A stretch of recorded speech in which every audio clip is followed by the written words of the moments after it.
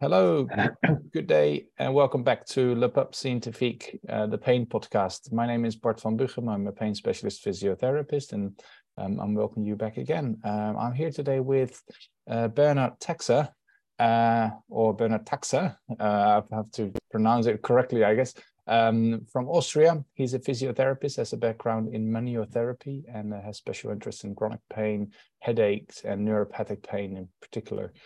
As a lecturer of the FH Joanneum in Graz University of Applied Science, he teaches physiotherapy mainly, or he may correct me if I'm wrong, but also sees patients in a clinical setting where he's also employed or working in a primary healthcare center as a physiotherapist. More recently, he finished his PhD, or it's at least it's there for the last bit, right? So some people have to look at it whether it's good enough. Well, you should be all right there. But this thesis is applied. You apply with digits for the final bits, which is exciting because the subject is really interesting. It's all about somatosensory testing compared to psycho and social outcomes in patients and how they correlate and everything that goes around, which is exciting. So thank you for joining me, Bernhard. It's exciting to have you. Thanks for your invitation, Bud. Thank you. Yes. And we know each other for a bit as we are both teaching for Neue Group, Explain Pain courses, and you've been there for a while in the area of postgraduate training. So I think we have a very similar background in interest and also in the way we have been able to design our lives around this topic in different ways. So my first question to you, Bernhard, is what excites you in this area, or perhaps in these times of pain science, but also regarding to your work and more recently your thesis? If I think about the aspect, what me excites most is that there is a very quick development in the field of pain sciences, which also stresses me out because the changes are so quick that it's really hard to keep an actual approach and to keep at the state of the art of knowledge. And this is, I think, one of the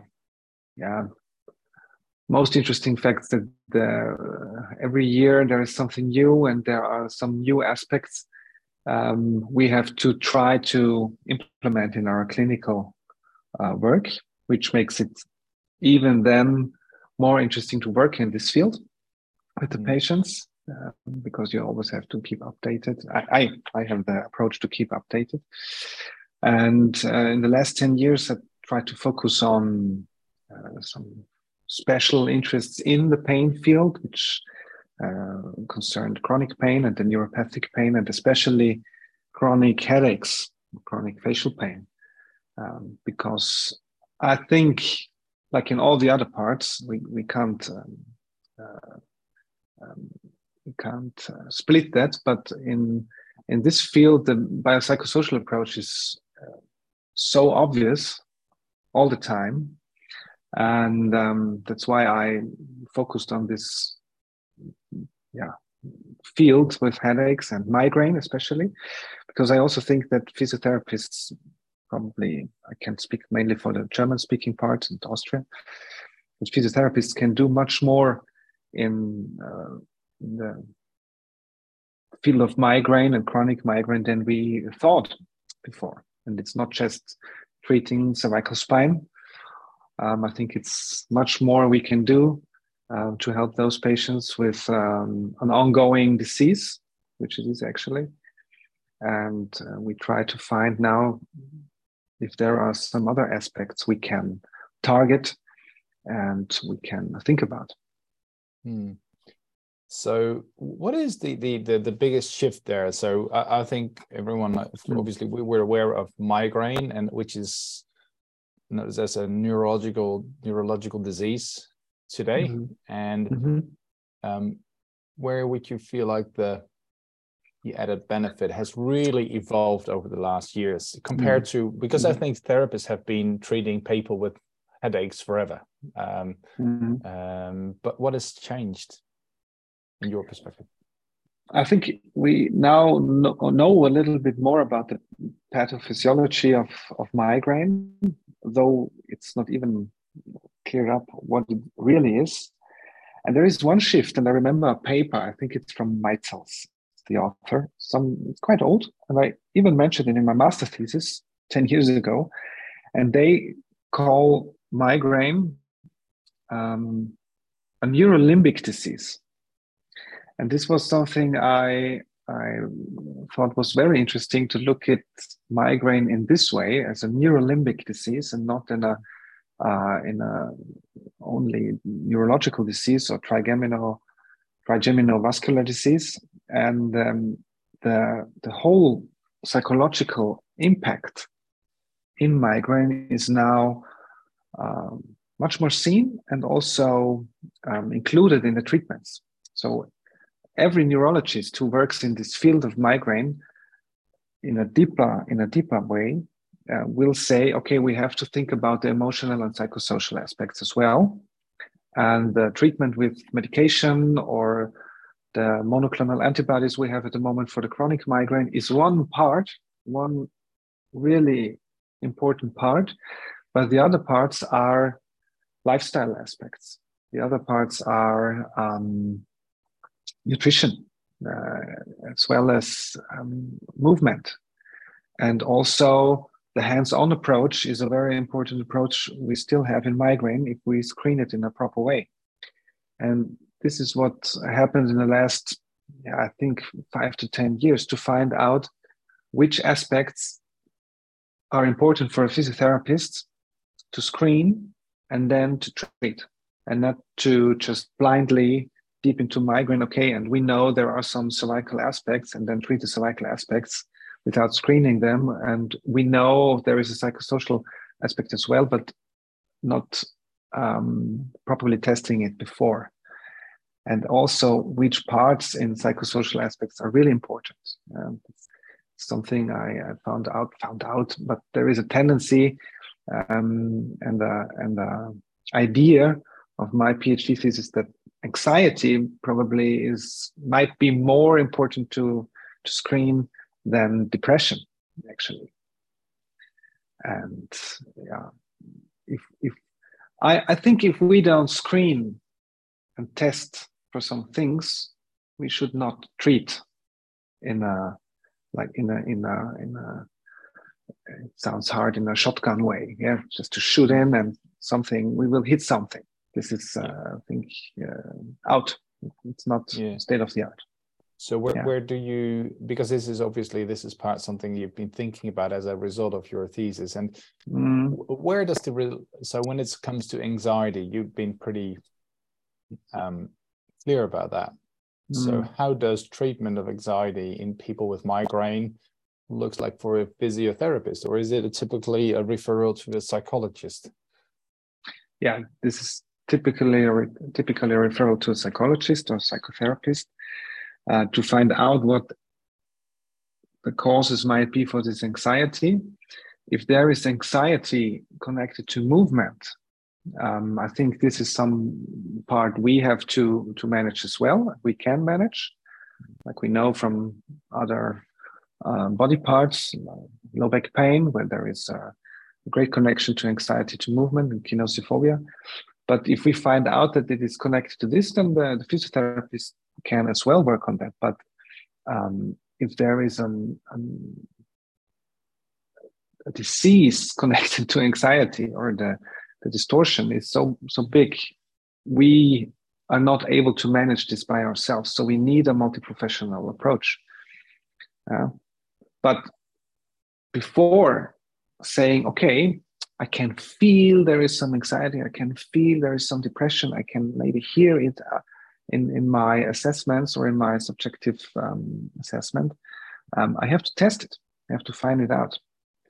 And I think by using a cluster of tests, using questionnaires or something else, it's possible to find it out. And most of the patients, before they see a psychotherapist or psychologist, they see medical doctor in Austria or a physiotherapist.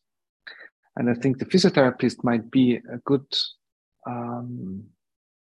way to have a connection to the other professions, because the fear and the stigma is not so big in the physiotherapy field.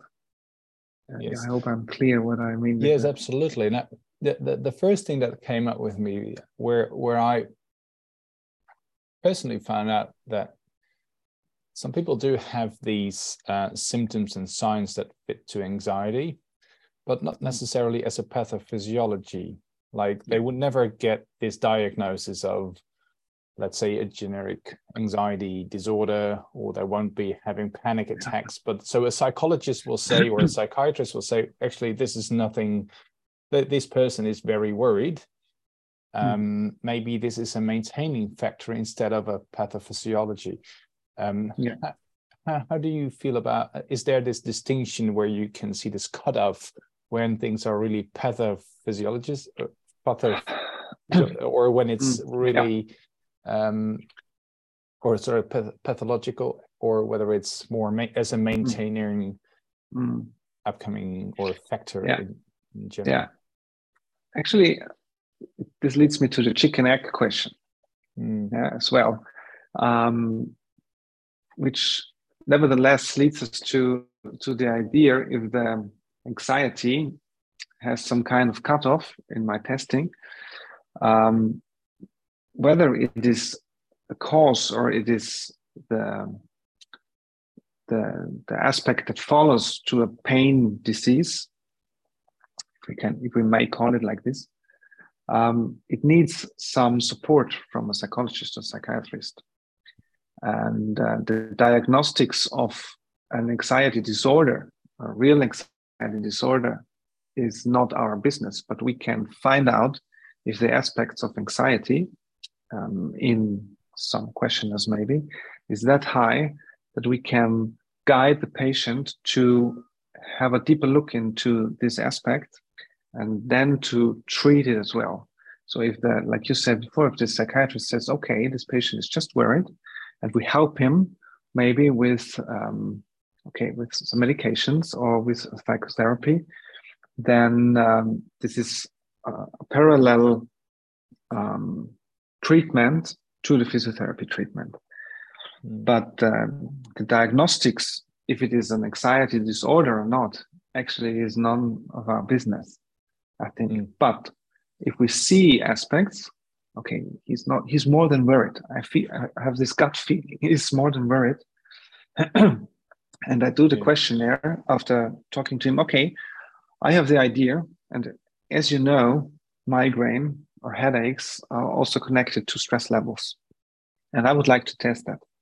And if I then see, okay, there's a big score in anxiety or there's a big score in depression, then this helps me to discuss with the patient proper solutions. And one of the solutions could be, okay, go into deeper diagnostics in a psychiatric way, or having an appointment with a psychotherapist. Yes. And then the connection is it's worked out in a real biopsychosocial aspect, I think. Yeah. But just to say, okay, we know that in migraine there are some psychological aspects, and everybody has to go to a psychiatrist or psychotherapist is very, it's not very serious. It's not very, it's probably we need more psychologists then. Probably, yeah. And I think what we also need are more physiotherapists that are informed in psychology. That's right. We are not the psychologists. We are not the psychotherapists. We have to be informed about psychological aspects. A psychologically informed physiotherapist. This is something I really would like to educate also more in these aspects, because we need this knowledge. We don't need the way of the art or the background of treating and working then with patients in this way, but we need the background. Totally, yeah. I can see that there's a bit of a gap, I guess, in but I know there are lots of physiotherapists who have this background. The other way around, also see psychologists are more interested in the body in a way. Yeah. It's a bit ironic though, where we're sitting on our island like the biopsychosocial, and in the end we just have to probably need to meet each other in the middle with the patient. Obviously, that's interesting. So how does this fit into your thesis? Because what was really interesting, you did some really like sciencey stuff with people like QST, monitoring sensory laterality. So you have to explain some of that. But can you explain why and you came up with that part and what did you find out? The idea of using those tests, I will declare shortly, was from other body parts, CRPS, back pain, and also some chronic diseases like frozen shoulder. There are already studies that have looked on laterality judgment, and also for headaches there is one small study, even by Kerstin Lütke and Julian Edelheim in Austria. They had a look into laterality judgment and treatment also for episodic migraine patients. And I wondered if there are any connections between those, let's call it sensory motor tasks and sensory tasks or sensory aspects, maybe, and emotional aspects. And I wanted to find out if those components are in any connection to each other. And so I made a paradigm. In the first part, I used questionnaires for depression, anxiety, stress, alexithymia, central sensitization, and I had some special headache questionnaires to find out the grade of headache. The second part then was laterality judgment of the hands, the neck, and the face, facial region. Like we know from chronic facial pain, where there are some signs and symptoms to lead us to treat this also. And the last part then was, before I had the facial emotion recognition, which is also very interesting stuff used in psychology and in neurological diseases. And then the last part was the quantitative sensory testing. We mainly know from neuropathic pain states. There already is a big review, I think 4 years old. No, it's older, a little bit older, 5 years old, where the authors looked at the quantitative sensory testing in migraine. And one aspect there was that none of the studies made the whole bunch of testing in quantitative sensory testing. And I had the motivation then to do the whole stuff, like it is written in the protocols. So this whole testing took me about 3 hours per patient. And after that, we had a big load of data in a sensory way, in a somatosensory way, in the judgment, the laterality judgment components, and also the questionnaires. And then we had to find out, okay, which aspects are now interesting to bring into correlation. And then we tried to find out if there are any correlations in the migraine group between the emotional aspects, the central sensitization, and also in the quantitative sensory testing. The interesting point is that if I also had a healthy group, a healthy control group, and it's not so easy to find a real healthy control group, because it was interesting that those that had no headaches or no migraine most of the time had something else. It's very interesting. So it was not so easy to find a really so-called healthy control group, which is also comparable to the migraine group. And my chronic migraine group, on the other side, had so many other aspects of diseases, like quite an amount of endometriosis or some rheumatological diseases, which also was very interesting, because the only difference we found out between the two groups, healthy and migraine, was in the central sensitization inventory, which is described or developed by the group of Jonas in Belgium.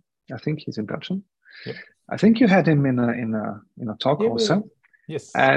And this was the only aspect in the whole battery which had some differences, which now you can say, oh, this is not surprising because we have chronic migraine patients and healthy patients. But this idea led us to the other idea of theory, that you could use the central sensitization inventory more in chronic migraine patients as well. Maybe also as not only for a screening tool, but also for a reassessment tool, which is an idea. And in the group itself, in the migraine group, we found some very interesting correlations between some points of emotional, how to say in English, Auffälligkeit, and emotional aspects, emotional components, due to the sensory components also in the testing. And we have now also an idea which tests we can use in the clinics out of the quantitative sensory testing, which are helpful, and which you might skip, which you don't need.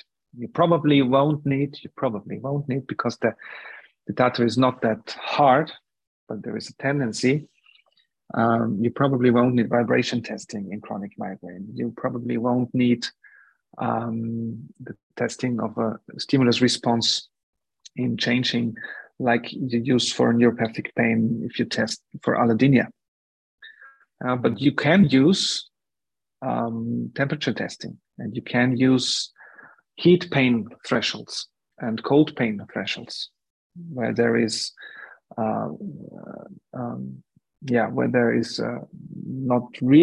it's not statistically, it's not significant, but there's a tendency that those aspects are helpful. And you can develop, and this is maybe our next step in the project, you can develop a nice cluster of special questionnaires and sensory components. And this is also interesting, probably mainly sensory testing, not really facial emotion recognition, but using emotional testings or questionnaires like the DAS helps us in combination with sensory components. So it's not helpful to use the whole battery, but we can use some parts of it. Yeah. So just let me get this right. So that you, in summary, the quantitative or the somatosensory testing does have some value. It doesn't make sense to do them all. Take the 3 hours like you did. It's not. It's clearly not having any. So is this what is the definition of value or helpful? Is that how does this guide your treatment, for example, or either a psychologist, a neurologist, or a physiotherapist? So these outcomes, how could somatosensory testing, or even using the central sensitization inventory, how is that guiding your therapy? So once you assess. There is a correlation in the migraine group between central sensitization inventory and the wind-up ratio. So if you have a high score in the CSI, it makes sense to make a wind-up ratio, which means we pinprick and see that this ratio of potentiation of an high impact, this might correlate. Yeah, this is one tendency, and this also leads us to an idea. If we do the treatments we know that might help in migraine, like on a subjective way in pain days and also in the pain intensity, like endurance training, moderate aerobe endurance training, or also the treatment of musculoskeletal aspects. We know you should test. There are 5 to 6 tests described at the moment that have a high value in testing, and this could help us to have a reassessment again. If there is a high CSI, test the wind-up ratio, do your treatment, and test those aspects again to see that those components in treatment help us in a as well sensitization way, and also in this sensory component of QST, like wind-up ratio itself. So there seems to be some value in using it as an evaluative, so to evaluate your treatment. And you've seen, so this also correlates with the person's experience, like lower levels, or let's say people do respond differently to the pinprick once they also feel better. And they also might have changed in a lower, let's say that lower numbers, or the scoring of the CSI lists should be a bit lower. Is that correct? Yeah, this is an idea, actually. This is the hypothesis that we have now, if we look at our data we have at the moment, so that you could use those components as a reassessment after the treatment period. Yeah, so actually we have now new ideas out of our work with QST in implementing a clustering of tests. And see how that goes, how responsive that is to. Because at the moment we don't really have biomarkers in migraine. We know that there is a high amount of in the pathophysiology of migraine of CGRP. It's a peptide, calcitonin gene related peptide, which is also the main target in the pharmacological point of view, but we don't have a biomarker. And we have maybe the idea of some markers in a musculoskeletal way, but also in a sensory way now. Heat pain thresholds, cold pain thresholds, wind-up ratio, and those connected to several aspects in central sensitization inventory and emotional aspects like depression and anxiety. So if people with a higher amount in the DAS score, it's a score for depression, anxiety, and stress, also might score higher in the sensory profile. And those components could be the evaluative markers. Yeah, and I think it makes our screening more specific, and also our therapeutical point of view more specific. So not only using, I have to say it in a different way.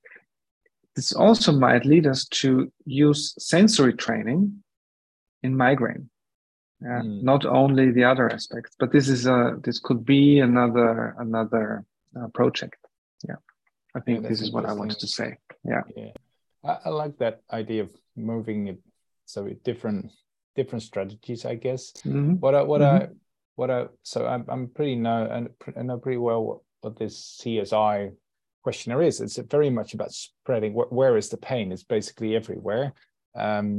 So is that what you're saying, is that some people with migraine, we do have this widespread symptomology, are more likely to have also anxiety, and they may have more coaching, and they need more lifestyle treatment, and have to be aware of their diet or their nutrition. So the more like on top of the migraine seems to be a reason to take this to a more rehab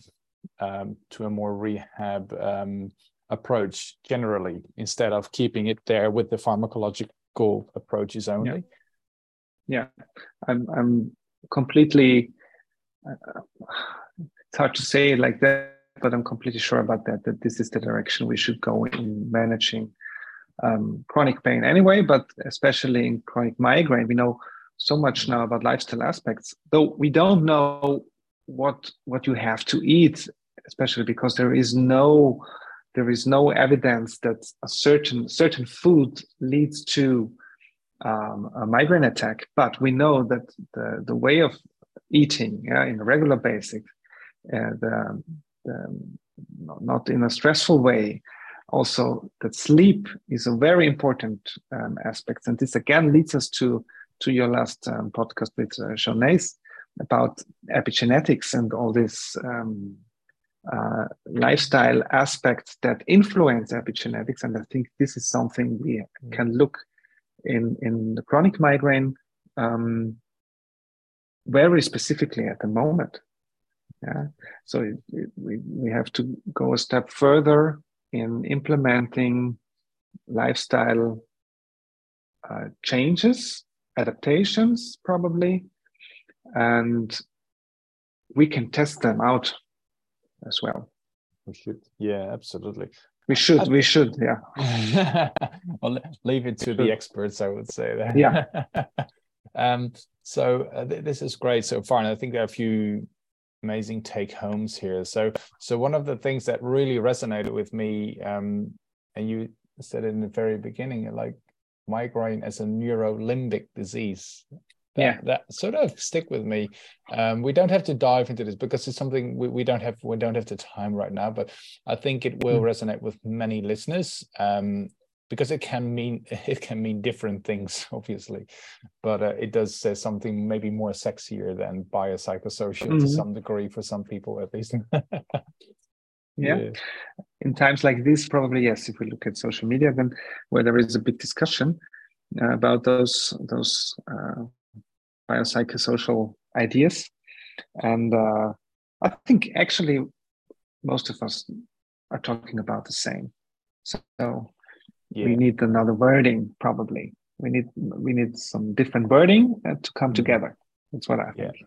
Yes. And I think the aspect of neuroinflammation in migraine is also a component we have to look at more in a more sophisticated way, probably. Yes. Yeah. We're probably going to do that at some point with LePub as well, finding some great neuroinflammatory experts around. So that would be cool. A final question for you, Bernhard, because we're gonna finish here for a bit, and if we're going to give you two people to invite for a pub session, or just for you, exclusively, probably somewhere in Graz, or maybe Salzburg, because I know you're born in Salzburg. Bring them to the best pub you can imagine and have a great evening. Who would it be?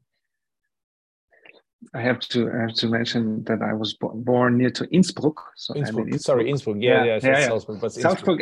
Salzburg. I made the PhD thesis at the university in Salzburg, but in Innsbruck, I'm mixed up. If I go to a pub there, it's a difficult question. But if I stay in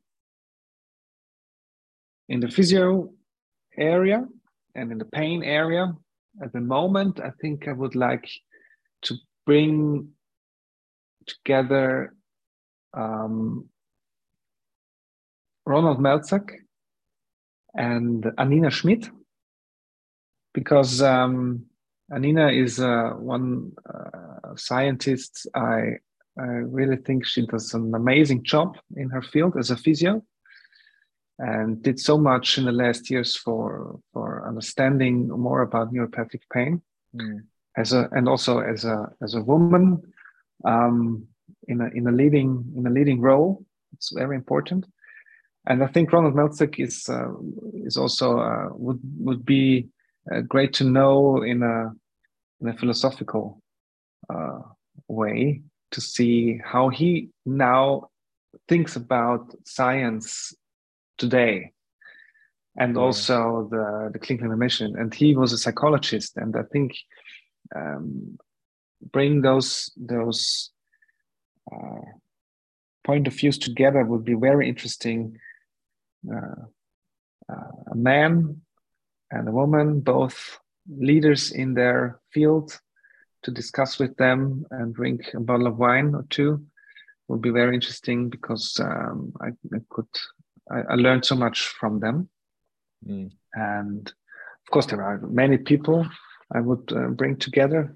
The third person maybe would be David Bowie. So this will be then very interesting in a pub with those three guys. But if it's only two, so I stay in the physical therapy. Yeah, that's field. fine. Yeah, I think you choose some two amazing people. Ronald Mel's actually obviously died a couple of years ago.